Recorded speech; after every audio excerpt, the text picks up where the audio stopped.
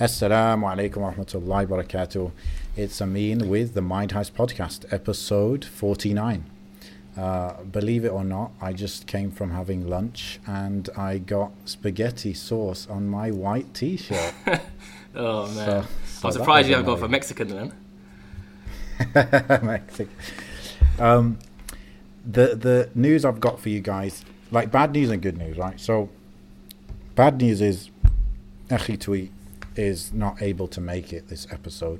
He is flying to Morocco, as we discussed briefly in the last episode, and so that's the bad news. The good news is we've got a guest, a guest, a fan, a mentee of mine. And it's going to be a great conversation, inshallah. Hopefully, you would have seen by the title by now, like what we're going to talk about. I think it's going to be really good. I've kind of planned it a little bit, and so So my guest today is Kaya. He is. Let me just.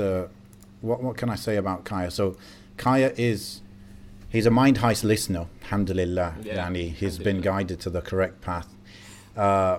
He loves coffee, but he's lactose intolerant, so I feel sorry for him on that. He's a fake Turk, also known as a Cypriot. Okay, we'll get into that. And what else was I going to say about him? Yeah, he's an entrepreneur. He's an international speaker, right? Yeah. And pushing it. Welcome, Kaya, to the Mind Heist podcast.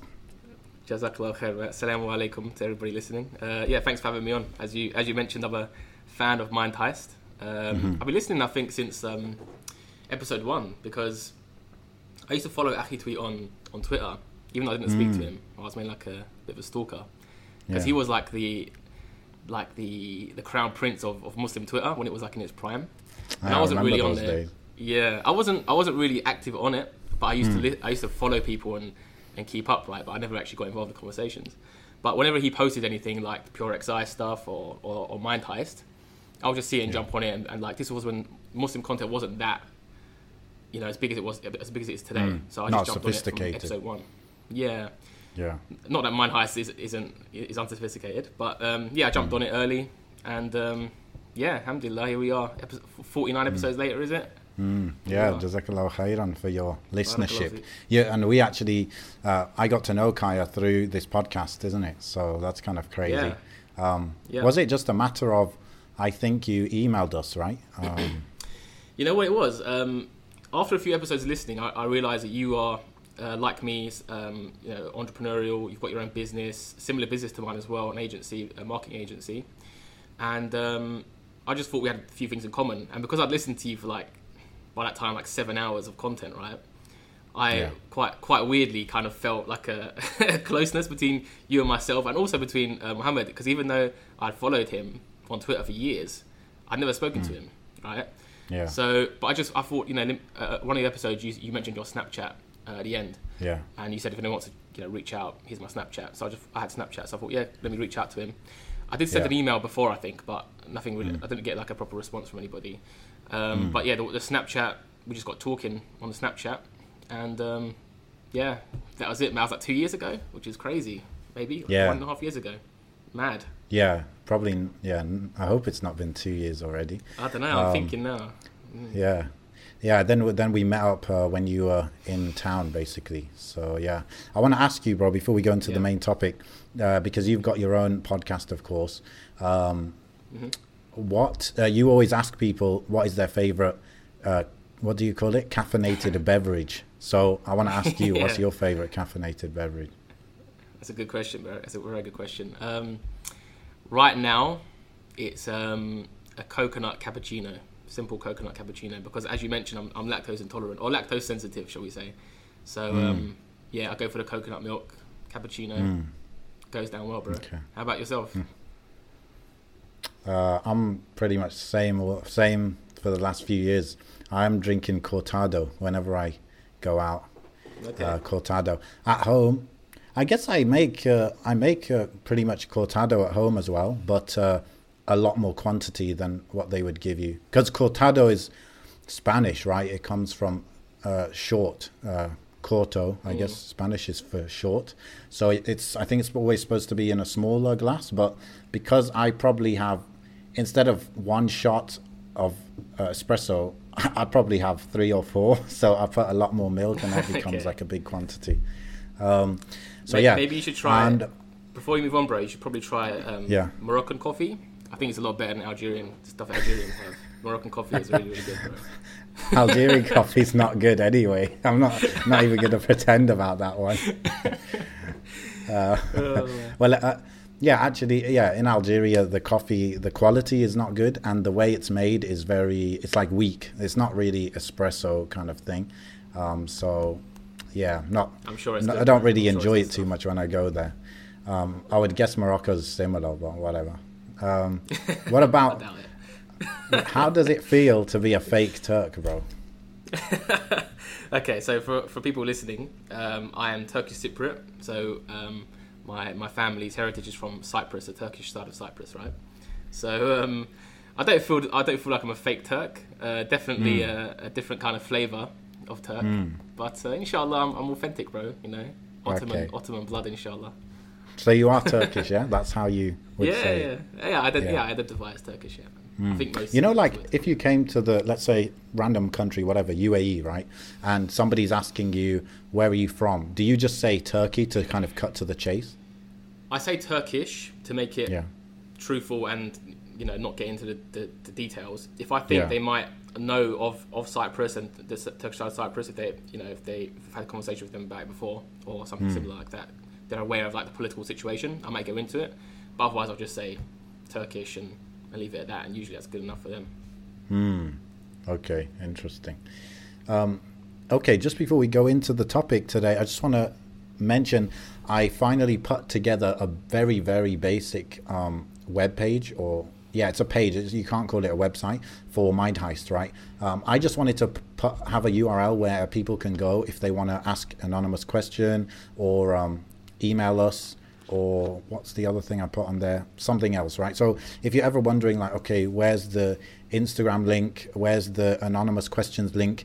Just go to mindheistpodcast.com, and now I've set up a page for that. So I just want to mention that before, rather than mentioning it at the end, basically. So today we're talking about, I don't know, I guess it's the general topic of moving to a Muslim country, let's say. Moving from a non-Muslim country, moving maybe from the West to a Muslim country. So as a precursor to that, bro, what would you say was your experience growing up when it comes to kind of getting out of your bubble of London, right? Because I think you grew up fully in London. So what experiences did you have being exposed to the world outside of just London? Yeah, that's a good question, bro. To be honest, it was when I was young, me leaving my bubble, it was probably going from one bubble into another, because every year me and my family would go to Cyprus once a year for about 3 weeks or so. And sometimes we'd mix it up and go really crazy and go to Turkey instead, right? So we were just like, those were the 2 places we went. That was the summer holiday. And then we'd come back. And when I was a bit younger, we went to France, went to Disneyland, Paris when I was very, very young. Other than that, I don't think we've gone to any other foreign country as a family anyway. Right. So we kind of went from one bubble to another. And in North London, where I live, it's pretty much quite Turkish anyway. Like a lot of Cypriots here anyway. So I've always been in a very similar bubble up until I was about 18, when I started, maybe 19, when I first started writing for, doing freelance blogging for one publication. And the same industry that I'm in now, sort of software and that kind of thing. And he had contacts in Europe, this guy that I worked for, and they had events, right? They had loads of events going on. So I got the opportunity to travel to Amsterdam, Paris again when I was a bit older, and Switzerland a couple of times as well. So I got to travel to these 3 places. That was my first. I went to Scotland as well. Oh. So I started to, and then more recently I went to America last year, Miami, but that was after I already started traveling. I didn't know actually that you had been to these places in Europe. When I said international speaker, I was thinking of Miami. That's it. Yeah, no, I didn't speak in these places. I was just there as a journalist. I wasn't going. What about in the US when you went? Yeah, at the US I spoke on stage. Okay. That wasn't a lie. I did speak there. But when I went to Europe, that was when I was like 18, 19. I was going alongside this guy I was working for sometimes, and then eventually he let me go by myself. Making his coffee and stuff. Yeah, no, I had some interesting tasks to do, and I'm joking. It's mostly coffee making, but yeah, it was cool. I got to see some different countries and different cultures and that kind of thing. Yeah. And that, yeah. Go ahead. Yeah. So growing up, you basically before you're 18, it was mostly Turkey, London. Yeah. Cyprus, Turkey, London, basically. Yeah. Have you even ever been like to, I don't know, like Birmingham, Milton Keynes, like anywhere like that outside of London? Yeah, I have. Not as much as you'd think. I've been to Hastings a couple of times. I've been to Southend a few times. I've never been to Birmingham. Keep it south. Yeah, bro. Keep it. Listen, London's London, isn't it? Let's not get it twisted, man. I know you're a bit of a Birmingham guy, but London is London. Really. Okay. I've been to Leeds. So I've been to a few different places, but I don't spend too much time outside of London. I'll be honest. Okay, I asked you that question because obviously you are gonna leave the UK, move somewhere else. So I was wondering if there's any link between like being kind of open and being aware of other countries and stuff, and being wanting to move, and not wanting but actually taking the actual leap to move. Like, do you think there's a link there? Do you think like you have an advantage because you were always going to Turkey or anything like that? I don't know. I think most people, especially in the last 10, 15 years where travel has become a bit more easy and a bit more accessible, most people travel. Most people, even if once a year, with their family, when you're growing up, you'll go to, maybe to Algeria, or you'll go to wherever your parents are from, and you'll have that experience. So I don't know if that's really what pushed me, the fact that we're going to these countries every year, because I don't think that's relatively or hugely unique. What I can say is that I always felt from around this age, 16, 17, 18, I started to feel that I didn't really like London. As I become more practicing, which is around that time, I started to feel, some of the drawbacks of London. I also don't like London hugely from just like a dunya perspective anyway. Like, I think it's a bit of an overrated city.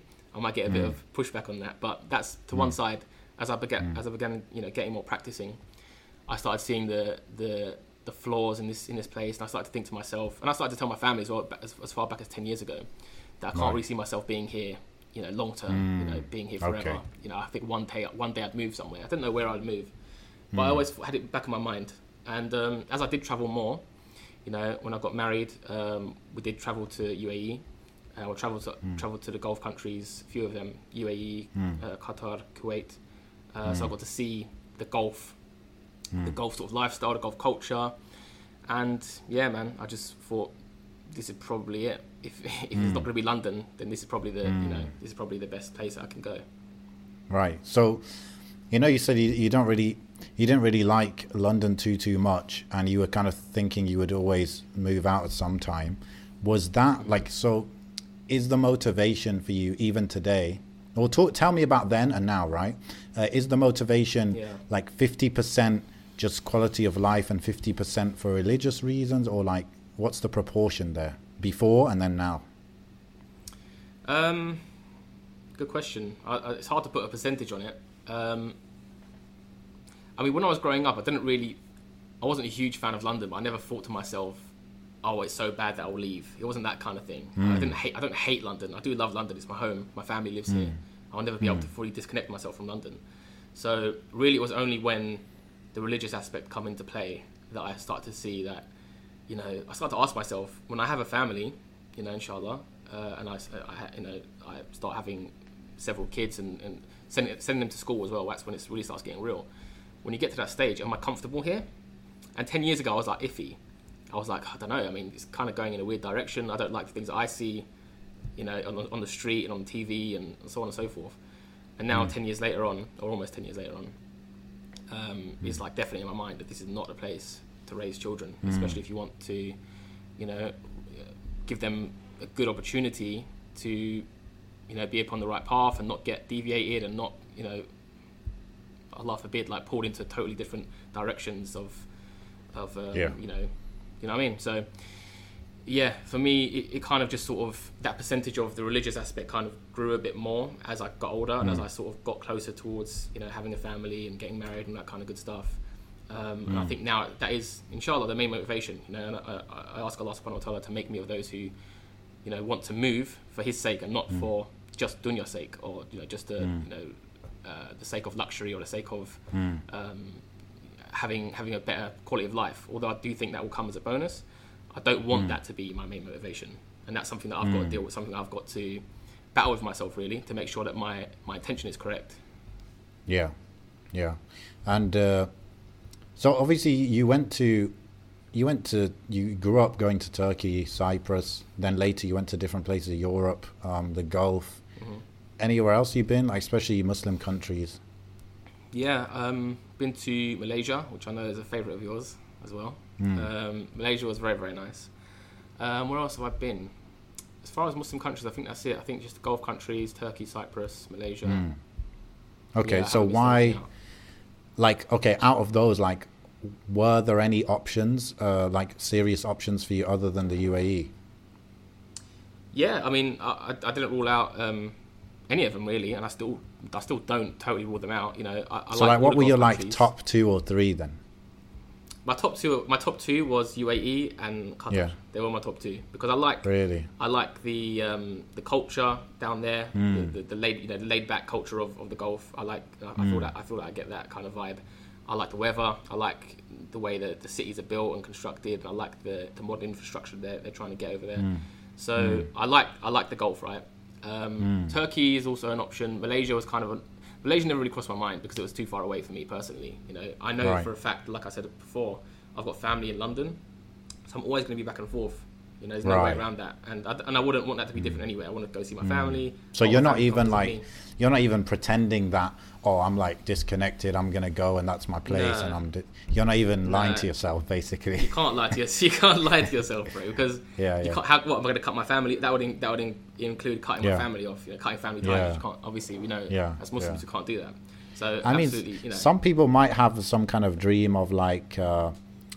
I don't know, like, oh, my parents could go with me, or my parents could, let's say if you were going to move to Turkey, then you might be able to convince them to move to Turkey, or, you know, something like that. Did you never really think of that?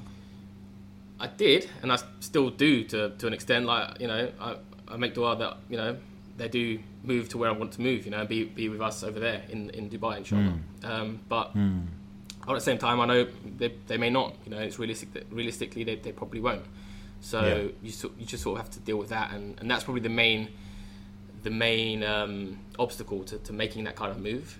And really, whether you move, you know, I said Malaysia is too far away, but really, even if you move to, you know, Amsterdam, you know, it's not that far away. It's still far enough where you're not actually in contact with your family anymore. You're not living in the same town anymore. You can't pop down to see them. You know, 20-minute drive. That's no longer an option. So when you do move away like that, I think that's the biggest issue they've got to overcome. But it's just what it is, man. It is what it is. I think I've got this. I kind of would like to. I would like to live in a place where, like, whoever, whether it's siblings, parents, cousins, like, they can just come. So it would need to be a place. I don't know. I would need to have maybe a big house, like extra bedrooms. Maybe the visa situation needs to be simple. Like, that's what I would like, you know, to have that situation where anyone could come. Like, even that would be so cool if my family from Algeria, even they could get into the country easily, like no visa issues. And it'll be like, just pay for the flight and then just come, stay with me kind of thing. That would be quite sick. So that'd be interesting. That's goals, bro. That's goals, you know. That's the dream, man. To have like, you know, big villa where there's enough rooms for everybody to come and stay and everyone's comfortable. Exactly. That's goals, bro. Yeah, inshallah, both of us can attain that. Yeah, I don't know if... See, I don't think that's really possible in UAE because obviously I don't own a house here. And if I wanted to own that kind of house here, you know, we're talking big bucks there, right? But then also the visa situation is a bit tricky. I think Algerians getting visas for UAE is a bit hit and miss. I mean, often they would get it, but there is always a chance. So you want a country with like very easy to get it kind of thing. Like I think, for example, Algerians get into Turkey quite easily. So, you know, I don't know, but I guess that's not really an option here unless I strike gold or something. You never know, bro. You never know. I want to see you be a bit more optimistic, bro, with that. I'm sure you can whip something up over the next 10 years. I think you gave me 2 years to get rich. Is it last year? You gave me 2-year deadline to get rich. Yeah. So I'm gonna give you. I'll be a little bit more easy on you. I'll give you 10 years to get this villa, this like massive villa. Inshallah. Okay. I haven't reached my goal. I haven't got rich yet, so maybe you can hit your goal. I mean, definitely, it's possible. I think it would be difficult to justify spending that much when I know I can get something much cheaper elsewhere in also in a good country kind of thing. So yeah, I don't know. Anyway, let me get rich and then I'll get back to you on the decision. Yeah. Keep me posted, bro. So, bro, I'm interested, because I don't think I've asked you this before, or I can't remember what you said. What about Turkey? Like, you're from Turkey. I don't think you have the passport, right? But you could get it. You don't need any visa. Turkey's maybe cheaper to live. Like, what's your thoughts about Turkey versus UAE?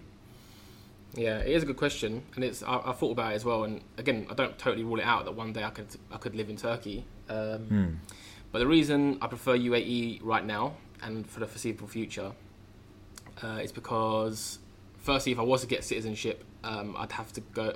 I either have to pay a big lump sum of money, which I don't know what that is, or I have to go through army, 6 months of army. I think it's 6 months, which is difficult to do when you've got your own business, you've got a family already.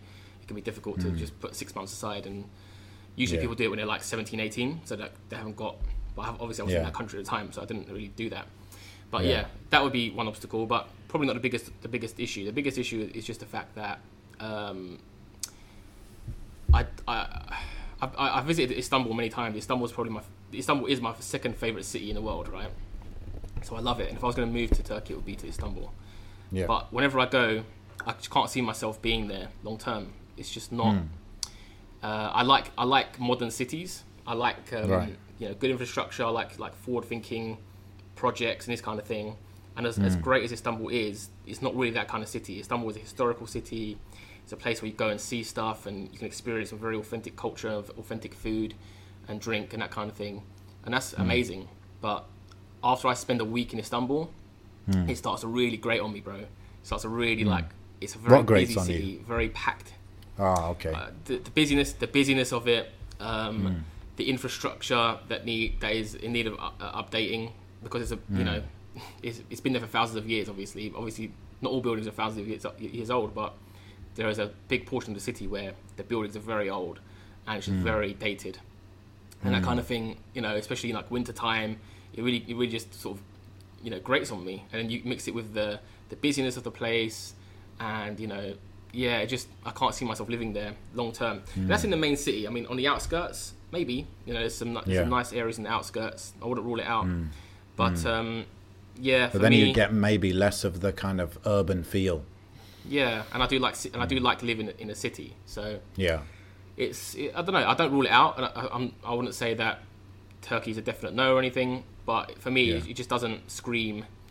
I can't see myself being in Turkey for like 10 years and staying in Turkey and living there. It just doesn't seem. And on top of that, I think what we have discussed is this sort of split in Turkey, right? Without getting too political, there is a very obvious and quite an even split, unfortunately, of like religious Turks, people who want Islam to be dominant and to be what the country bases its laws off of and bases its sort of society norms and culture and etiquettes off of, right? There's that 50% of people, very simplistic, call it 50%. The other half are they are Muslims, and they will say that they're Muslims, but they want Islam and the state to be separated. They don't want Islam to be in the public view. They're people who hold Mustafa Kemal Atatürk in a very high standing. And if you look at his policies, again, I won't get too political. If you look at his policies and what he did when he come in, he stopped the adhan in Arabic, for example. He stopped sisters wearing hijab in public, only in universities and this kind of thing. So the kind of policies that we look at France doing, right, and sort of gasping at, Turkey was doing that about 90 years ago. Well, that's where he got it from. Yeah, exactly. So, and that kind of mentality is still there in a lot of Turks' mind. I say a lot because I can't put a number on it, but enough to make it worrying. enough to think, you know, I can't sit here too comfortably. Even though right now the situation is politically in the favour of the Muslims, or not the Muslims, the people who want Islamically inclined kind of thing. Yeah, Islamically inclined outwardly. You can't say it's going to be like that way forever. And history proves that it won't be like that forever in Turkey anyway. So I can't really sit there comfortably and say, yeah, this is somewhere again where, okay, I've left London for a more Islamic lifestyle. And Turkey will always be more Islamic than London, don't get me wrong. It is a Muslim country, of course it is. But there's always that sort of, you know, when I walk past people in the street, are they you know, resenting the fact that my wife is in hijab, are they resenting the fact that I've got a beard, this kind of thing. And you get that feeling sometimes, not all the time in Turkey, but you do get it sometimes. So I just can't achieve that same sort of comfort that I achieve in the Gulf. When I go to the Gulf, I just feel quite at home, to be honest, even though it's not my home. I'm not Arab. I've only spent total of maybe 2 months in the Gulf in my life, and yet when I go there, I just feel very at home. I don't feel judged in the slightest. I don't feel like my wife is being judged in the slightest. It just feels homely. It just feels like this is where we belong in that sense, and it doesn't seem like it's going to change. So that's a big statement. Yeah. Which part? You know, it feels like you belong there. It does. Yeah, it does. I don't really feel like I belong in London.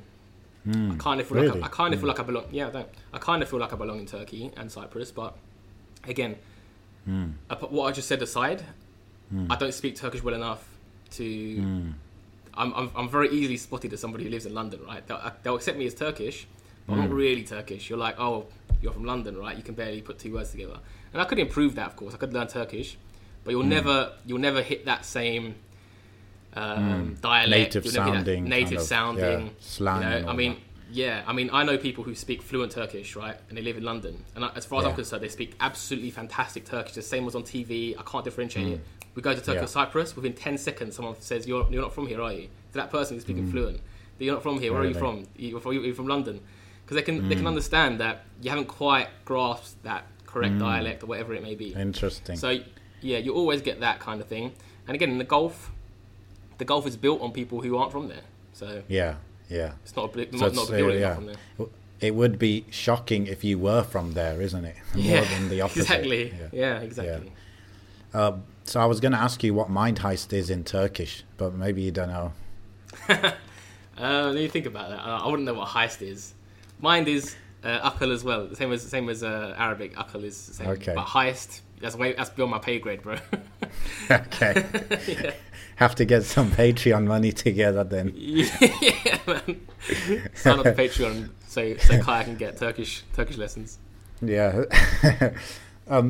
So you, is it safe to say you want to move to the Gulf basically for to be closer to Allah, not so close to Allah, but to be able to practice your religion better or more freely, or is it to meet other people who are practicing their religion? What is beyond just saying Islamic reasons? What is the actual motivation?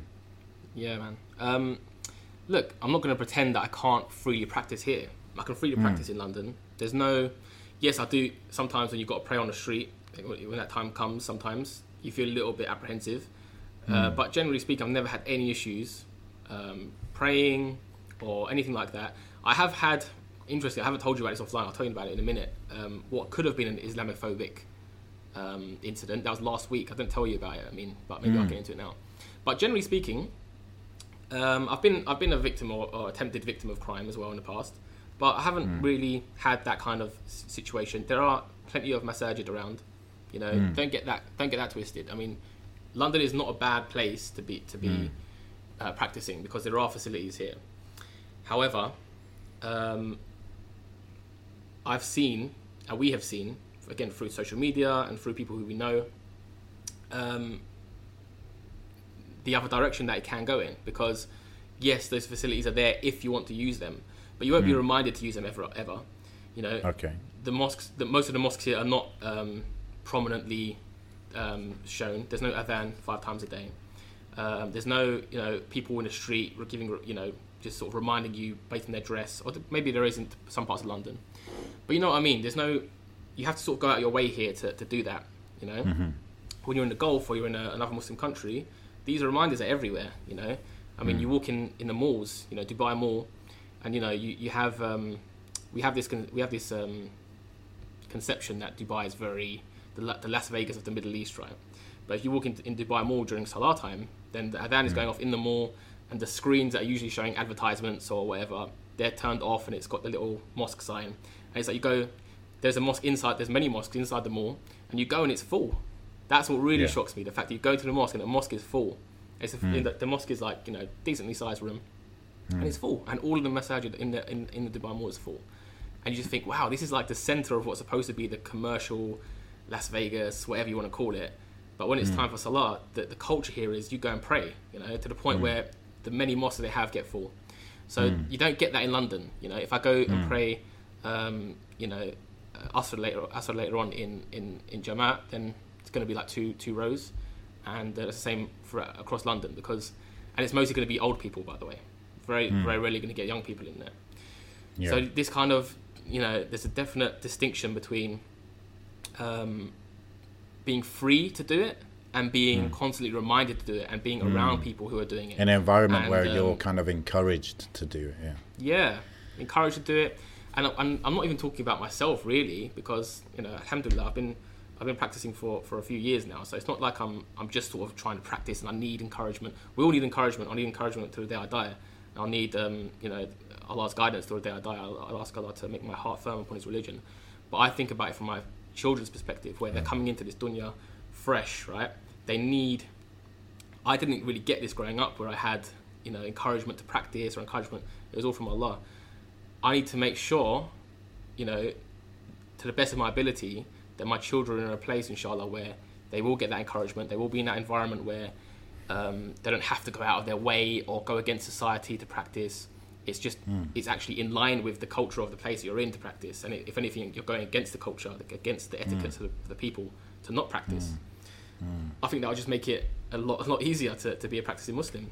And that's the main motivation, man. You know, what surprised me in Turkey is how few people go to the masajid for Jama'ah. Like, it seems to be almost like in their mind, okay, it's time for Asr.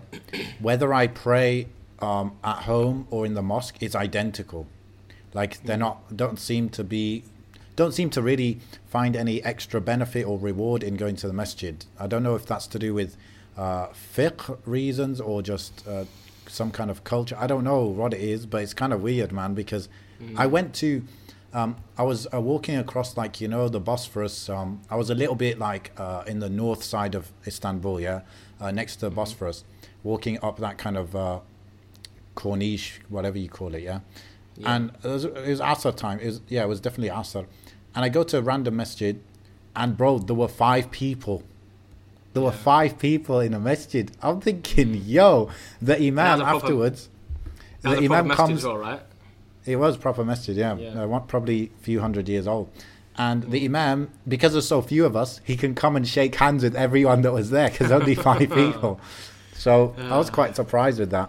In the UAE, like, by the way, in UAE, all the masajid, you generally find 2-3 rows as well, right? Very rarely is it full, because most of the time it's designed, obviously you got to design the masjid with Jummah in mind, right? So you got to fill everyone in for Jummah. I think maybe here we have 10-20% more people in the masjid than in the UK. I think in Dubai more probably people are praying there more because they're tourists, they're chilling, they're not at work. But definitely in the UAE, there's kind of a culture where, I mean, by law, technically by law, you must give people a break to pray. Okay, so maybe most people don't take advantage of it. They're not that bothered. There's, you know, you always know that when you're at work, you technically have this and this right, but there's a pressure not to really take those rights, isn't it? So I think that kind of happens. But technically you have the right to stop your work and go and pray. And you do get people who are leaving their office and they actually go to pray, whether it's in a prayer room or in an actual masjid. So you do have that culture for sure. At the same time, you know, we don't pack the masajid. But maybe we would never pack the masajid anyway, because they're designed for Jummah sizes, isn't it? Yeah, of course. So to summarize, like your reason for coming here is you just want to be like in an environment where it's like easy to remember to do certain things. It's easy to raise your kids thinking a certain way, and it's kind of very obvious reasons, isn't it? Yeah, pretty much. Anything more specific, like I want to learn Arabic or anything? Yeah. Again, I don't want to be those kind of people who say, oh, once I move, I'm going to learn Arabic. I mean, again, I could learn Arabic here, right? My Arabic isn't good. I could learn it here. I don't want to be making excuses that there's no lessons here. I could go and study here, but again, that's a shortcoming that I have, right? That perhaps, inshallah, will be rectified when I do go to a country where there's Arabic all over the place on the signs. Maybe people don't speak it as often as they speak English, but it will be there, especially when I visit any government office. When I deal with any government, they'll send me Arabic, papers probably, and there are probably just as many, if not more, lessons there than there are here. So maybe there'll be more times, maybe more different days I can go, nighttime, daytime, morning time, for me to make it even easier for me to go and learn Arabic. So that's obviously one motivation: learning Arabic, learning knowledge in general, just going and sitting with students of knowledge and trying to learn from them. So yeah, that's another motivation, because like I said, it is for me to get these reminders, but it's also my children again, right, to get these reminders of what you should be doing in life, and not just sort of living day to day and the London lifestyle, the sort of rat race. I want more of those reminders to be there. So for myself and for my family, learning Arabic and learning knowledge is just one more of those reminders, basically. Anything else specific that you're hoping to get out of it? To get out of it, I mean, bro, let's be real. You want to go to those fancy cafes, bro. Yeah. Oh, yeah. If you want to talk about dunya perspective, like I said, I mean, I'm leaving it open. Like we went down the Islamic route, but whatever. I mean, listen, I want to know your motivations, basically. Yeah, like I said, man. I ask Allah to make my intention purely for His sake, but like I said before, London isn't hugely attractive to me dunya-wise. Dubai is. I do like Dubai. That is the bonus there. That it's, even if we're talking about kind of moving away from Islamic reasons, but not towards totally dunya reasons. There's crime. The lack of crime is far less. Almost zero crime in Dubai compared to London, anyway. Yeah. The hyper-sexualization of the culture here in London is not there, and it's getting worse in London. So those two things are other big drivers for me. That they're not things I'm trying to attain. They're things I'm trying to avoid. So I feel like by moving, inshallah, I can avoid those a bit more. Dubai is not some sort of paradise where you're not going to get fitna of any sort. It's not paradise, so you will get sort of drawbacks as well. But compared to London, it will definitely be a massive step forward. In terms of just like, go on. No, go on. In terms of just like dunya, I like a good coffee, man. I like a nice coffee shop. But again, you can get that here, but it's just Dubai is just more accessible, man. Dubai is a smaller place compared to London. It's a lot more easy to get from one end to the other. You can go and you can go to sort of nice areas very, very quickly and very easily and go home again. In London, you need like an hour on a train, or where I live anyway, an hour on a train just to get to central London, and an hour back. And it's not the nicest of journeys, And, the weather's not that, the weather's very different over there, in my opinion anyway, not much nicer. So, yeah, the lifestyle is better as well, in my opinion. You get better restaurants over there, if you're talking about purely dunya perspective. You get all the best restaurants from like everywhere, the States and Australia and everywhere else that they are. You get them over there. It's the kind of stuff you don't get here. So, all halal. And all halal as well, without even asking, we've got to check the menu, is it going to be this or that?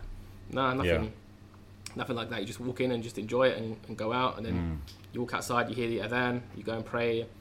What's not to like, man? I compare it to London. I just think, I sometimes wonder, why anybody would, obviously, it's not always easy to sort of move places, but if you had the opportunity, if you had the opportunity to move, I do wonder why anybody wouldn't want to move from London, to be honest. And I'm not just saying Dubai. It could be anywhere. We'll get into that, inshallah. Just speaking of weather, I I was looking the other day at the weather in Turkey compared to the UK, right? I was just kind of curious and stuff.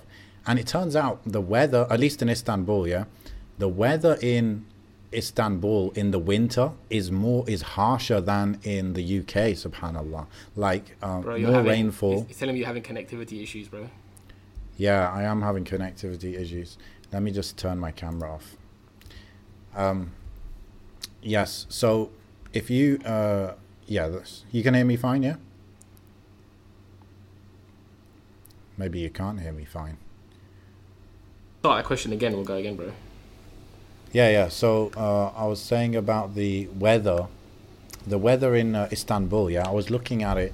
I was comparing Istanbul to London or Birmingham or somewhere like that. Yeah. And it turns out the weather in the winter in Istanbul is harsher than in the UK. Yeah. So I can't remember if it was colder or not, but definitely more rainfall and less sunny days, or more cloudy days, basically. Yeah. And also a lot more snow. Yeah. You can get a lot of snow in Istanbul in the winter. Yes. And a lot more rainfall. And also, don't forget earthquake. The threat of an earthquake.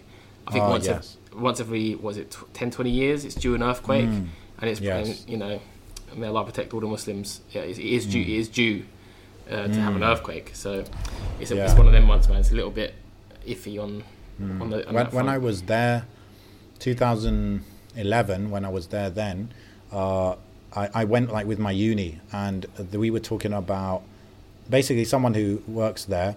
They were talking about how an earthquake is actually due. Yeah. I think it's supposed to be. It's one of the big ones, like every 50 years or 100 years or something. And this one, it would be something like 6, 7, or 8 magnitude. And they estimate that I think it was 500,000 people would die from that because a lot of the city is old and it's not designed to withstand it. Yeah, so that's true. That's crazy, man. It is crazy. What was I gonna ask you about the UAE? So yes, that was it. So okay, bro, you said I don't know why people wouldn't want to live here or at least leave the UK or whatever. Yeah. I think there are usually two main reasons, that people don't make that jump, even if they want to, right? I'm talking about the people that want to, And I think a lot of people, a lot of people are open to it. But there are two reasons they don't. Number one is work, right? Finding work, work that pays the same amount, or just the ability to work, basically finding a job. Secondly is family, like having parents that are in the UK and your parents are not going to leave and stuff like that. Yeah. So do you think you're in some kind of basically how are you dealing with those two things? Yeah. Well, firstly, the more important one, which is family. I mentioned it before. Can you still hear me?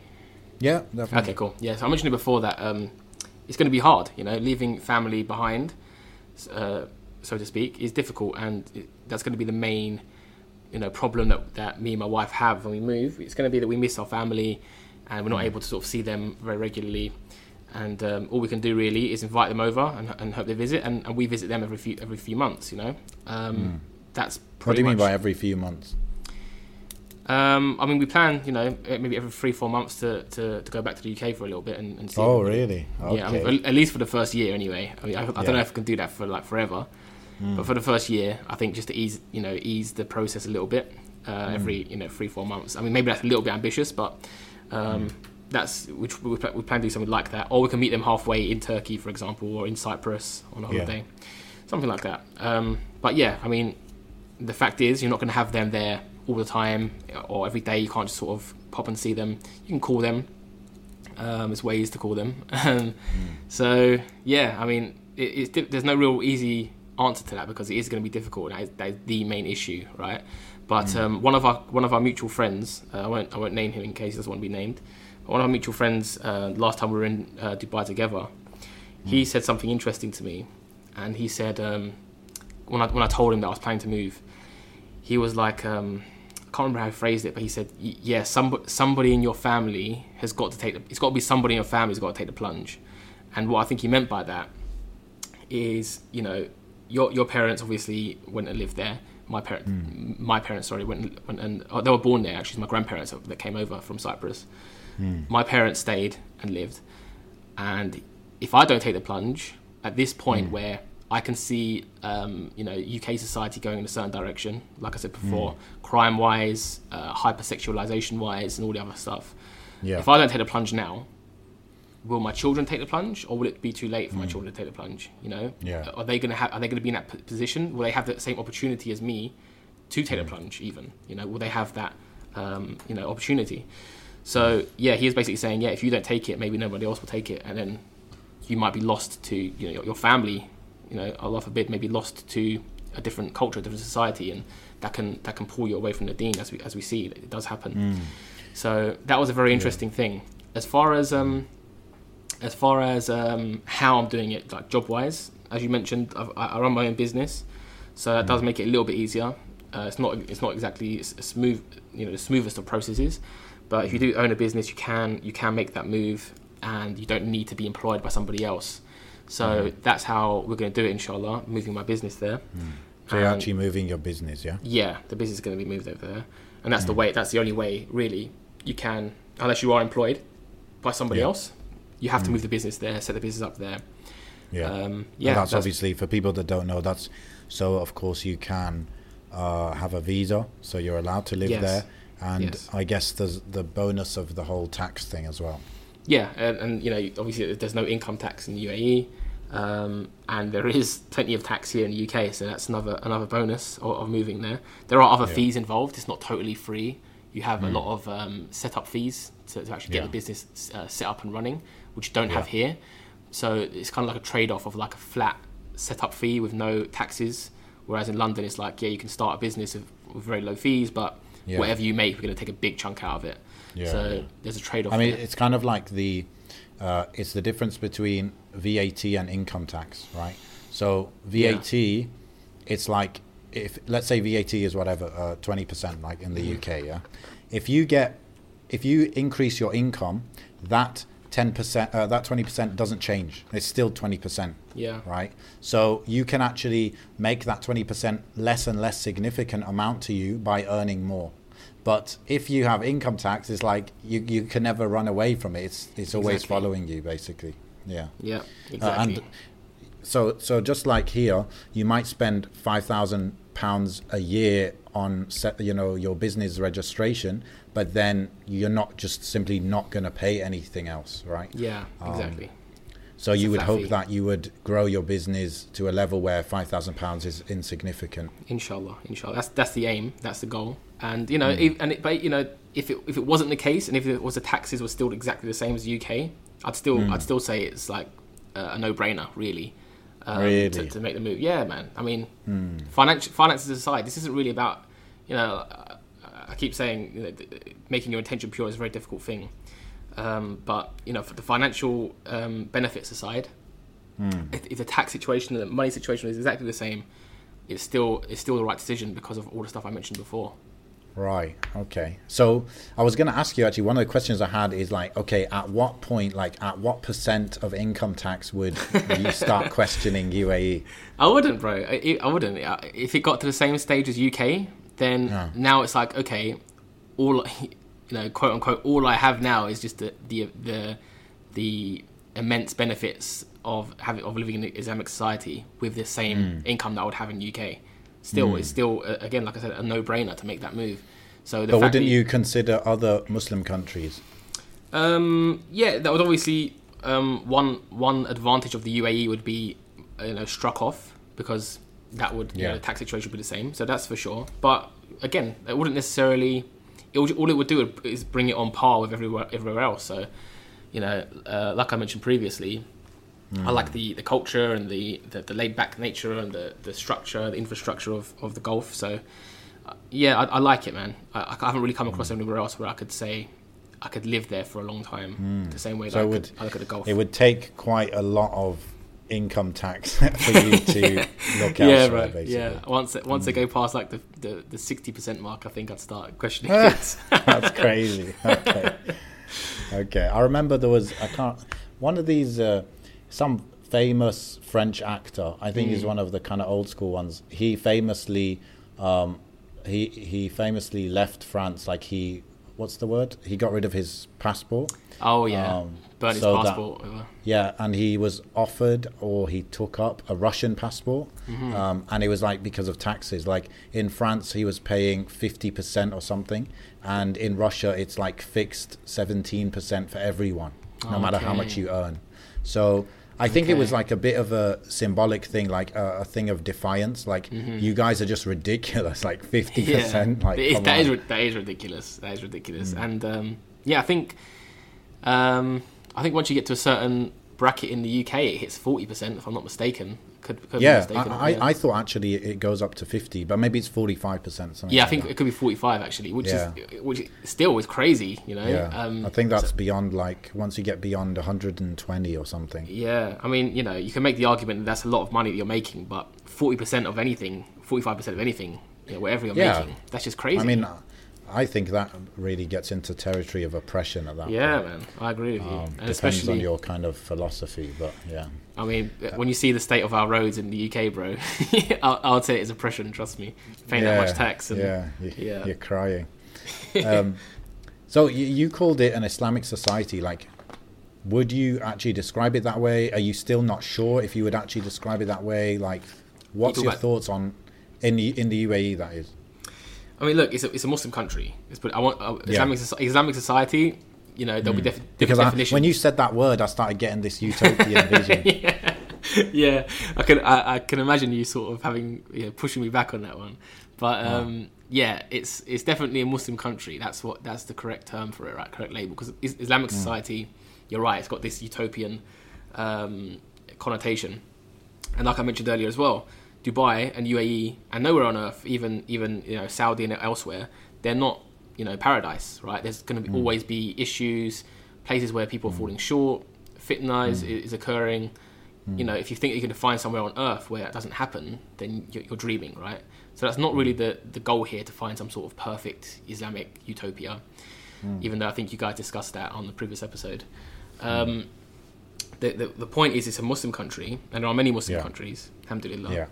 The adhan is there 5 times a day, and all the stuff I mentioned before, the etiquettes, the culture, the fact that it's just more easy to be a Muslim than it is to be a non-Muslim, pretty much. The things that happen in Ramadan to make sure that, everyone's fasting or at least, respecting the fasting hours. All this kind of thing, it equates to just being a Muslim country, an Islamically inclined society at the very least. And yeah, man. And I think, going back to this idea that, Dubai or UAE or even the Gulf countries in general now, because I think this reputation is now seeping out of UAE into the rest of the Gulf, that, it's sort of like, it's more about luxury and consumerism and money rather than anything else. And there is that aspect of it. Let's not get it twisted. I mean, these places are tourism hotspots, and they're the commercial hotspots, they're business hubs. So there's definitely that element there of people looking to make money and looking to live a luxury lifestyle for the rich and famous. That definitely exists. But for the everyday person, like yourself. no, definitely not me. But for the everyday person, bro, you're an international speaker, bro. I mean, I'm going to put this on my CV, by the way. The fact that we're having this, you're in UAE right now, and I'm in UK. I'm going to put down UAE, speaking in UAE, on my CV. What was I saying? What was I saying? Yeah, you're saying there is the aspect of consumerism. Yeah, that's right. There is that aspect of it, right? But it does get blown out of proportion. And the everyday person, like me, like you, you can live a very Islamic lifestyle there. Like I said, with all these facilities and these, concessions, almost not concessions, but the facilities is a good way to put it, that are there. And it allows you to live that lifestyle if you want to. And if you want to seek out fitna, then you don't have to go. I don't have to go to Dubai to seek out that kind of fitna. I'm in London. Yeah, let's not forget. Let's not forget where I am now, right? I mean, and you do often hear these. I have heard these arguments from people who live in Western societies, and they're like, "Oh, Dubai is this, Dubai is that." It's like, bro, do you know where you live right now? Like, this is there's far more fitna here. It's the fact that you don't see it every day because you're not looking for it, right? And the same in Dubai. If you're not looking for that kind of thing, you won't see it. If you don't go to the certain areas at certain times, you won't see that kind of stuff. So you live an Islamic life, and it's just a lot easier to do it there than it is here. And any fitna that you think Dubai has, if you're living in any Western country, trust me, you've got it worse where you are. So that's my feelings on the subject. I think everyone knows, right? I lean towards encouraging people to live in Muslim countries, yeah. But I must admit, I sometimes struggle with this kind of whole discourse, right? Because in the UAE, I think definitely, or not just UAE, but any Muslim country. Well, let's talk about UAE. Yeah, like you said, if you want to live this lifestyle, like try to be committed to Islam and family kind of life and everything, you can do it. Definitely. Even within Dubai, you can live in specific areas. You can only go to specific areas, and you kind of pick your areas where you want to go and who you want to mix with, and that will influence the life you live, basically, and the good and the bad influences kind of up to you. However, if we're comparing London Islamic or Muslim community with Dubai Muslim community, I often feel like not in every aspect, but certain aspects, like in London, if you live in certain areas of London, it's like there's Muslims everywhere. There's people dressing quote unquote Muslim way. There's masajid like all over the place. There's halaqat. There's lessons to attend. There's events. There's a lot more than UAE or Dubai, let's say, and so that's sometimes what the fuel people use to argue this whole thing of London's more Islamic than Dubai. Yeah. What would you say to that? It's an interesting one, because you're right. If you go to certain parts of like East London or West London, you get this feeling where it's like, wow, am I in a Muslim country? Yeah. But here's the thing, you're not, right? And even if it's like even if it's like a highly populated Muslim area, if you walk the streets for about an hour, you'll be very quickly reminded that this isn't a Muslim society, right? True. And if you walk into a shop in London, I walk to a shop in Dubai or wherever I'm going in Dubai, and I see a taxi driver, and I give him salams, and he's going to respond to me. They're not all Muslim there. There's a lot of people in Dubai who are not Muslim, but the vast majority are. Yeah. And you have that sort of feeling that just everyone around you is a Muslim, even those who are not dressed in a certain way. Yeah. So you get that sort of feeling that everyone here is my brother or my sister, or or there's like 10-20% who aren't, but that's fine. And then it's like you really do feel that kind of you don't have to go to a certain area to feel that, and you just get that feeling of I can give salams to everyone here and be pretty confident that I'm going to get a return back, or they even understand what I'm saying. If I walk into most shops or restaurants in London, the first thing I'm asking them is it halal in here or not? Or not. I'm not looking to give them I'm not going to give them salams or anything like that, because they're not Muslim. So it's you get that. I'm not saying that London is totally bad. It's true that you can go to certain areas and feel very, very at home. Feel very. You get that brotherly and sisterly vibe. You go to the masjid on the Friday and it's packed. Mashallah, our masajid are packed on Fridays. In London, which is fantastic. And for Eid you can go to Eid in the park and have like a massive Eid, and that's great. So you get these like big Islamic gatherings and lessons and eye socks doing things, all this kind of stuff. It's great, man. But then you walk outside the street and it's just like you realise you're just, what are we in the UK? 2 or 3% Muslim, or is it 5% these days? And you feel it, bro. And there's no way around that, And you feel that. Yeah, I'm in Whitechapel today. I can see all the Muslims, but then you go, you walk 3 streets past Whitechapel and it's back to normal again, And it's not, and that's not to say that I'm living amongst the disbelievers and I can't stand it. I'm just saying like you don't get that same vibe, that same sort of Islamic vibe everywhere. You have to go to certain nooks and crannies of the city, and that's it. And unless you're going to live there and stay there and never leave there. Yeah. You're not going to get that all the time, and you're always going to be reminded of the fact that you're a minority. When you look at social media, when you look at the news, when you look at the kind of things that are being said about you by politicians, the Prime Minister of the UK right now, we know what he's been saying about sisters wearing niqab in the past. So it's a constant reminder that yes, we've got a decent population here, alhamdulillah, but it's not really it's not really that welcoming to us. It's not really that accommodating to us. They're being tolerant, not accommodating, to a certain extent. And that's not to tar them all with the same brush. That there's plenty of people here in the UK who are non-Muslims, and they're fantastic people in the sense that they are accommodating to the Muslims, and they want to be friendly with the Muslims, and they want to help the Muslims, and they want to help them be comfortable and live a good life here. I'm not denying those kind of people exist in that sense, but it's a minority again, and for me, I just can't feel totally at home here in that sense. And maybe that's different for other people. I'm not saying that my way it's got to be my way or the highway. Maybe other people feel fantastically at home here, and they're very happy in their community, and they want to keep living like that, and they think their children have got good Islamic school to go to, the masjid is down the street, it's all set up for them. Maybe, may Allah put barakah in that decision that they're making to stay here and be in that community, and it can work. Not saying it can't work, but for me personally, everything put together, it doesn't quite add up to me to put down roots here rather than somewhere where it's a bit more Islamic. So the way that you're talking now, it's kind of like it's completely up to each person. So you wouldn't say that there's a blanket encouragement to go to a Muslim country? For me, it's a no-brainer. This is what I'm saying. For me, it's a no-brainer. Yeah, but what about in general? In general, again, I'd still... you're saying there is no general? Well, no. In general, my general advice is to move to a Muslim country. That is my general advice. But realistically, I know that most people can't, or a lot of people can't, because again, job situation, maybe they've got family situation where they can't just leave like that. Certain things, right?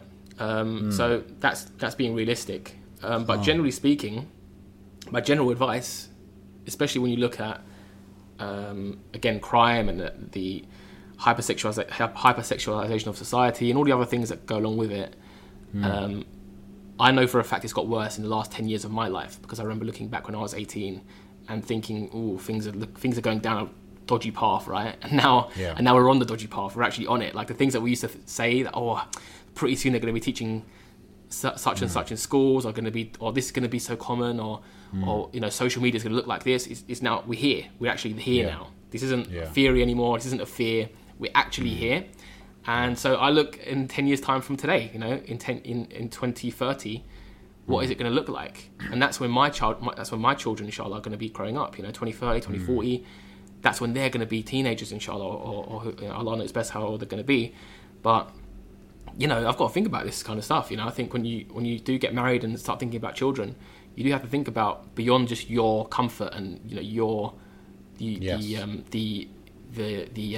how can I put it? You may look at yourself and think that you can handle this.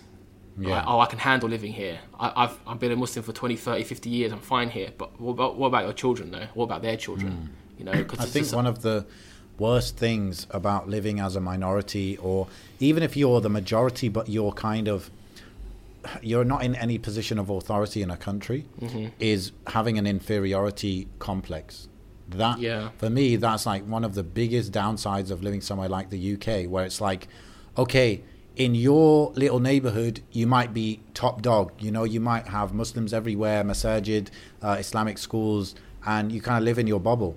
But whenever you interact with the world outside of that bubble, you're low kind of thing. And people have to, they see it as a burden to be accommodating for you, and you're the weirdo. And kids growing up like that, with that kind of feeling that, we're a burden on society. They don't want us here, but they're just kind of, making it work because we're here and it's too late kind of thing. That's like, I think one of the worst things.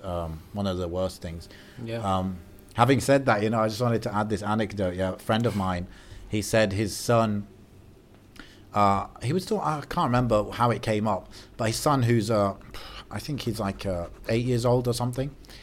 They don't live in London, they live in another city in the UK, and his son actually thought that that everyone in that city was Muslim. And this city must be, who knows, 5-10% Muslim. But because the kid is going to Islamic school, he's got his parents, he's got family, friends, everybody is Muslim, he's like, is everyone not Muslim here? So that's kind of, mashallah, that's cool, funny. Man. That's cool, and you can get that as well, I mean, I imagine that's like Birmingham or somewhere like that, right? Where he thought that or a town, a small town. But yeah, I mean, I can only talk about London, and London, you get that feeling from time to time, but it's definitely not the norm to get that feeling. Yeah. On the flip side, I do think the activity among Muslims, or especially the very committed Muslims in the UK, is definitely better than in the UAE, right? Like, there's more going on, there's more classes, there's more events, there's more networking opportunities between people who are, you know, more committed. Definitely, for me, that's like a no-brainer. Like, not no-brainer, but it's an absolute fact kind of thing, right? Maybe. I mean, but you can't point to that and say that's why the UK is better as a Muslim, because that's one factor only. So you know, you got to take all the factors in. Yeah, I mean, there's a few. I don't know because I haven't lived in Dubai yet, right? And that's one thing that I have to. The caveat's got to be there where I'm talking. Part 2 of this podcast. In a year's time, like the caveat is that I haven't lived in Dubai yet. I've only visited, you know, I think 3 or 4 times. So I can't sit here and say, oh, Dubai is 100% better in X, Y, and Z, because I haven't lived it yet. I haven't experienced it yet. So I have to be careful as well. But the times I have been there, I've tried to experience this kind of thing as much as possible. And you know, I did experience again Eid in the park in Dubai, right? We had a Kalima event. Those are the guys who brought over Sheikh Abdurrahman Hassan and Ustad Tim Humble and others, right? So they have events very regularly. I know there's other organisations that have events very regularly. So I know it exists. I don't know if it's as active as the London scene, but it seems to be going in a direction where it's going to get more active. I don't know if it's going to match London. I'll see, I suppose, when I get out there and see how much stuff there is going on. But at least there's something. There is something there. And there is.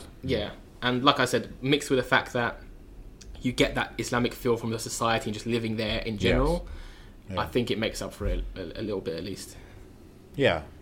I think a big factor, like what shapes society here, is the fact that most people are not here to stay, right? Yeah. Whereas in the UK, maybe the first generation were not sure if they were going to stay, but pretty much everyone else after that is like, okay, we're staying here. And when you have that mentality, of course, you're more willing to donate to your masjid every week for years, right? Because of that reason, right? So I think that affects things here a lot. Like, I don't know, for example, a friend of mine struggled to make friends in some of these Islamic events here because, like, no one really is there to, like, make friends and stuff. They're just, like, trying to feel closer to Allah and work, make some extra money, and kind of go home in a few years. So that's something. But I think it would be good to do a year later kind of debrief of what you found life to be like and stuff. Yeah, That'd man. be really good. Yeah, absolutely. Let me see what else I had. Oh yeah, Echi Tweet had a question for you. I asked him, is there anything you want me to ask on your behalf? He said, I want to know more about his work journey and the effects on family when moving abroad. Okay. Kind of broad, but okay. My work journey. Okay, so let me quickly summarize this. So, where should I start? I can start from university, really. The fact that when I finished my A-levels, like with most kids around that age, there's a lot of pressure to go to university.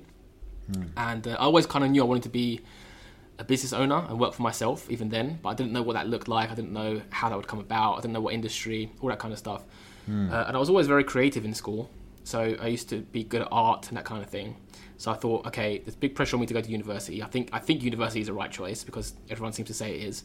And I'm creative.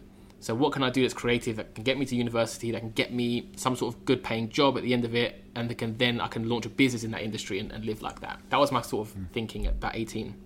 Yeah. So I used to think, okay, well, fine art degrees and like art degrees are not very good because, you know, nobody sort of employs people with a fine art degree usually. So I thought the best kind of job, the best paying kind of job I can get that's creative is architecture. So I went to study architecture and architecture is a 7-year course, by the way. So it's like becoming a doctor. Yeah. After about 3 months, I said, yeah, this is not for me. I went and studied. This is not for me. I didn't like architecture itself. I didn't like my university. I didn't like I really disliked education anyway, the institutionalized education. even at school. So I thought this was just like a 7-year extension of it, and I was thinking, man, I've had enough of it, to be honest. So I dropped out of university after about 3.5 months. And at that point, I was planning to go, and I launched a tiny little business at that time, but I wasn't expecting it to take off, and it didn't. And then I worked for my dad for a little bit. I worked for my dad for about a year and a half, and he had a company based in North London that was like providing care and support to juveniles, basically. So I was working in the head office there. At the same time, I was looking for ways now to start my own business or start making money by myself and doing that kind of thing. So I started freelance writing and blogging for different companies, and pretty quickly I sort of fell into the software space, the software niche, and I started writing for just different software companies and some publications. I was writing for Shopify quite early on, and I started working for a company called CMS Critic, which is that's a publication basically that sort of covered the CMS industry, content management systems. I won't get too deep into that. It's a type of software, but those are the guys that it allowed me to travel Europe a little bit, attending different events. So I was with them for about 3 to 4 years, and then about 3 years ago, 3 years ago, wow. I left them and started working with another similar company called CMS Wire. And at the same time, I launched my company finally, which was, it's called Wordify. And we do content marketing for software companies. So we work with software companies to help them produce blog posts and website copy and this kind of stuff. So that was 3 years ago, and we're still going, alhamdulillah. And inshallah, going to be going for very, very many years, or until I die, inshallah. So that's pretty much my work journey. As far as how it affected family, it's a good question. I don't know how it affected my family. I mean, I got married around the same time I launched my business, so it was a kind of a slow burner in the sense that I didn't have like huge amount of projects like in that first like 6 months to a year, right? So it wasn't like it all came at me at once. I had a steady amount of work, alhamdulillah, but it wasn't like life-changing amount where I was like having to neglect my family or anything like that. And it comes to a stage where you just got to be, and this is something you and me talk about as well offline. I mean, like managing time, managing responsibilities, this kind of thing. It's a constant struggle. And as far as how my families have been affected, inshallah, they haven't been affected too much. Inshallah, I've been, I've been giving them their rights in that sense. But I mean, what do you think he meant specifically by how it affected your family? He said about the family part. I think he said affected by moving abroad. Oh, okay, that makes more sense then. I mean, it's interesting. My parents, they're not exactly in favour of it. However, very interestingly, they said this to me about a year ago when it sort of started becoming more concrete. They said to me, our parents left Cyprus because society wasn't right there. There was a war was going on almost, and they came here for a better life. They came here for a better society, better economy, all that kind of good stuff. And so they said to me, we can't then now stop you because you want to do the same thing. You're seeing this society go a certain way, and you're seeing another opportunity somewhere else in the world, and you want to move there to take advantage of that. And we don't want to stop you from doing that kind of thing. So even though they would rather that I stayed, they can see the benefits. They can see why I'm doing this. They can see that it's more in line with how I want to live my life and how I want my family to be raised. And they also appreciate very much so that society in London is not the same as it was 30 years ago or even 10 years ago. They know that, so they don't really argue against my points. They just sort of are sad, and so am I. It is sad, and the same for my in-laws. They're a bit more against it. They're a bit less understanding, but again, they are, at the end of the day, they do understand, and they have accepted it. So it has been difficult, and it is going to be difficult. And when it comes to crunch time, it'll be hard. There'll probably be tears shed, and people be very upset. And when we move and we do finally sort of spend our first week and first month out there, inshallah, it's going to be hard for us. Like I said previously, it's going to be hard for just not to have your family that close by, that accessible. And yeah, there's no real easy way around it, man. You just got to weigh up the pros and the cons, and say to yourself, yes, it's going to be difficult. It's going to be a hard transition, but eventually you'll probably get used to it. Everyone will get used to it, and the benefits, inshallah, will be across generations, not just like a year or two. It's going to impact my children, inshallah, their lives, right, or my life in the future as well, in a positive way, inshallah. So that's how I'm looking at it. The long-term benefits over the short-term pain, really, the short-term sadness, because it is sad that, you know, for many months out of the year I may not see my parents and my family. So it's tough, but yeah, you've got to weigh up the pros and the cons and take it from there. Need that villa. Yeah, man, we need that villa, bro. That's essential. I wanted to ask you, because you're saying it's multi-generational. How do you plan to make that happen, considering there is no permanent residence for the UAE? Obviously, you can't get citizenship. So how are you planning to deal with that? It is changing. There's change on the horizon. I don't know if you've spoken about this offline, but there are like retirement visas coming, without sort of going too deep into this, because it hasn't been announced officially, I don't think, yet. But you got the insider information, yeah? Yeah, something like that. No, I think it's like common knowledge that it's coming, but they haven't sort of formulated it yet. Where it's sort of like, if you have a certain amount of savings, or you've got a property of a certain amount that costs a certain amount, you can get it's going to be called like a retirement visa or something like this, where you can actually just retire, right?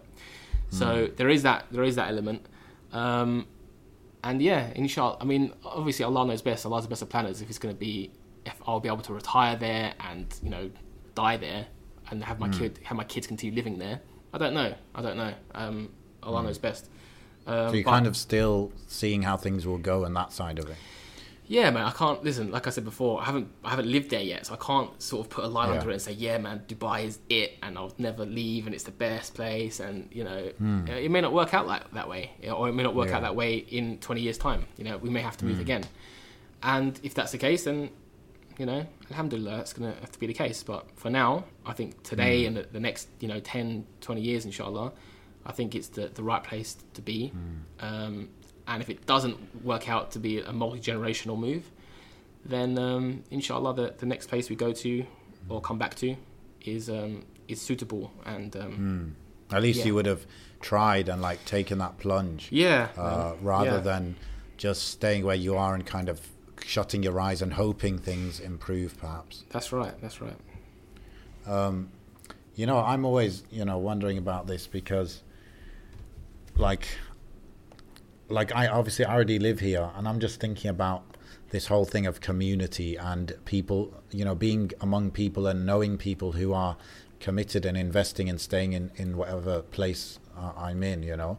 And you know, it's a big thing that I think about quite a lot, and I talk about all my friends are people who, they don't have this thing of, yes, I live here, I'm from here, and that's it. Like, I'm going to live here, die here, my kids are going to live here, die here. Like, pretty much all my friends are people who are like, yeah, in 5 years, I don't really know where I'm going to be, you know? So it's a big thing. And I think what you're doing is probably the right way, which is, I don't know where I'll be in 5 years. Like, I don't know if this is going to work out, but let me do 1, 2, 3 years, and I can always go back. I can always find somewhere else. But if I never attempt it, then I can't know if it's the right move, etc. You know? Yeah, bro. That's pretty much what we can do. You know, I mean, we can only plan to a certain extent. You know, Allah's the best of planners, as I said, and everything is written. You know, all you can do is weigh up where I am right now. Is it the best place for me to be? Is it the best place for my family, my children to be? If you can say yes to that confidently, then fine, man. You go ahead and do that, and that's, you know, your decision. If there's some way that you can change that environment and go somewhere that is just safer to be in all aspects, crime wise, Islam wise, you know, everything wise. If it's safer to go somewhere else, you know, you don't have to know that you're going to be there for 50 years. You don't have to know that all your generation will be there. I could walk out of where I am right now and get hit by a bus and never even get to Dubai, you know. So there's no point of really thinking that far ahead on where will I be in 5 years' time. All you can do is make your decisions, tie your camel, and you just after that you just go with the flow and you react to whatever you know Allah subhanahu wa ta'ala, you know, puts in your path, kind of thing. Yeah, for sure. I think we'll wrap up after this last question, Mm-hmm. because I think, like we said, one of the main barriers for people moving is job and family, right? Yeah. So when it comes to job, like obviously you have a business, you can I'm sure very happily, you can pack up your business in the UK and move over here where you're going to pay zero tax, right? Mm-hmm. But what if you had a job, like how would you still be thinking the same way you think now in terms of living somewhere else, moving? What do you think you'd be thinking? Yeah, I would. I mean, if I had a job and I got a job offer from, Dubai or Abu Dhabi or Kuwait or wherever, I would do the same thing. I would go, based on that job, based on whatever that salary was, and I would go there. And again, just have tawakkul, rely on Allah subhanahu wa ta'ala. And so you would be in the UK applying for jobs like elsewhere in order to move, basically. Yeah, I would be. And in fact, even when we were first getting married, my wife, who is a teacher, that's what we were doing. Like, because the teaching job in Dubai or in the Gulf is like a lucrative one, right? So we were applying for teaching jobs, So this is when my business was just about starting. So I hadn't really have a business. So we were doing that. And we were looking to make that happen. So, yeah, I mean, like I said, I think anybody who's got the opportunity to apply for jobs, it doesn't have to be in the Gulf either. If you want to move to Turkey, go ahead. It's a lot better than living in the West, really, or Malaysia or wherever you want to move to. There's options out there. Because I don't know. I mean, I look around me and I just don't feel confident that in 10, 20 years' time, this is going to be an accommodating place for Muslims and a helpful place for Muslims to be. Will there be Muslims here? Yeah, of course there will be. Like I said, alhamdulillah, I've got all the masajid here, got lots of stuff going on. But is it the healthiest place to be on earth? I don't know if you can answer that, honestly, by saying yes, really. Yeah, good point. I even think, like, if you were serious, like really serious about moving elsewhere, even if you were going to live, like, you're thinking, look, like, I can live in Pakistan, yeah, I can hack it, I could even enjoy it, I've got family there, this, yeah. The only problem is, in Pakistan, the salaries are not good, you're not going to live okay, right? If I was that person, and I was living in the UK, I would be learning some kind of skill that would allow me to make a living independent of location. Yeah. So just for the purpose of being able to live in Pakistan. Like, that's, if you really want it, like, I think you would do something like that, wouldn't you? So, yeah, I agree with you. Yeah. That's obviously one very, not easy way, but that's definitely one way to sort of live wherever you want to live, right? If you have a location agnostic job, which means you can work from online, then yeah, you can go live like a different country every month if you wanted to, or you can set down roots in your home country or wherever. So that's definitely one way of doing it outside of just having a conventional business and having a job. There's another way of doing it where you make your business like a location independent or location agnostic, and you can go and do that. And but that's another reason why, for me personally, the Gulf is a good location, because when you have a business, you want it to be positioned in the world where it's like in a relatively respectable position business-wise, right? So I could have gone and lived in Cyprus, for example. Like that's one. It's not the most Islamic society either. Don't get me wrong, but that was off the list because you want to be positioned in a place where you could potentially meet clients, you could potentially set up meetings with clients. You can, when you send your invoices off, you've actually got like a location that sort of makes sense business-wise and not just like a random village in Cyprus. So. All these kind of things, they play a role, but the main thing that we should be thinking about is, for our sake, for our children's sake, is this place going to help them, remain upon Islam, basically? That's it's a scary question. You've got to think about whether where you are right now is the best place for that. Yeah. Okay, last question, I promise. Yeah, I can actually hear that. I don't mind. Okay, cool. In that case, so I've got to kind of shift. But what is 1, 2, or 3 things that you think you're going to have to basically take a hit, you're going to lose out on by moving here? Obviously, put aside like parents and family and stuff. What do you think you're like admitting to yourself? Look, I'm just going to have to let go of it. Low sweet potato prices. For those who are unaware, me and Amin had a quick conversation a couple of days ago. him proving that sweet potato or a few different vegetables are far more expensive in the UAE than they are in the UK, and sweet potatoes are one of them. So I've got to give out sweet potatoes based on the pricing that you showed me. Other than that, bro, the main thing for me, the only thing that plays on my mind is the family thing. The fact that I won't be spending that much time with my family. You know, I visit them every week. Now I can't do that. That's the only thing, honestly. Other than that, and again, I know it's not some sort of utopia, some sort of paradise. And I know when I get there, I'll find things, right? I'll find, oh man, it's not the same as London. London had this better. I'm sure I'll find things like that. But right now, I don't really see what I'll be missing out on, to be honest. There's if anything, there's more things to do and live and experience there than there is here. So, yeah, man. Other than, I don't know, extra rain. Other than that, I can't really put my finger on. You know, family is the main thing. Other than that, I can't really. Nothing really plays on my mind that I'll be missing out on, to be honest. But I'm sure that will change. Okay, I guess we'll find out later, inshallah. Do you have any? One thing. Go ahead. One thing you'll, I think, have an issue with is £4 coffees. Oh yeah, that's true. That's true. Coffee is more expensive in UAE, but I'm planning to get and then if you need the coconut milk as well, then damn, we're talking £5 now. Yeah, bro, that is true. That the coffee will be more expensive. Even though London's now gone up to like £3 for a coffee as well, so it's not a huge amount off. But I'm planning to get an espresso machine, so that might help. Okay. I don't know if the espresso, the pods are more expensive as well, but that might help. So I'll make my own coffee at home, inshallah. Inshallah. Okay, well, Jazakallah khairan for joining me on Mind Heist episode 49. We had a few questions come in on the Curious Cat, but I'm going to have to rush to Salah. Hopefully you'll deal with them in the next episode. Of course, you can go to mindheistpodcast.com now, and you can find the link for the Curious Cat, the email to contact us at, and I think the link for Instagram. So it's all there on one simple page. And yeah, see you next week, inshallah. And thanks, Kaya, again for joining me. Anything you want to drop, any links or anything before we end?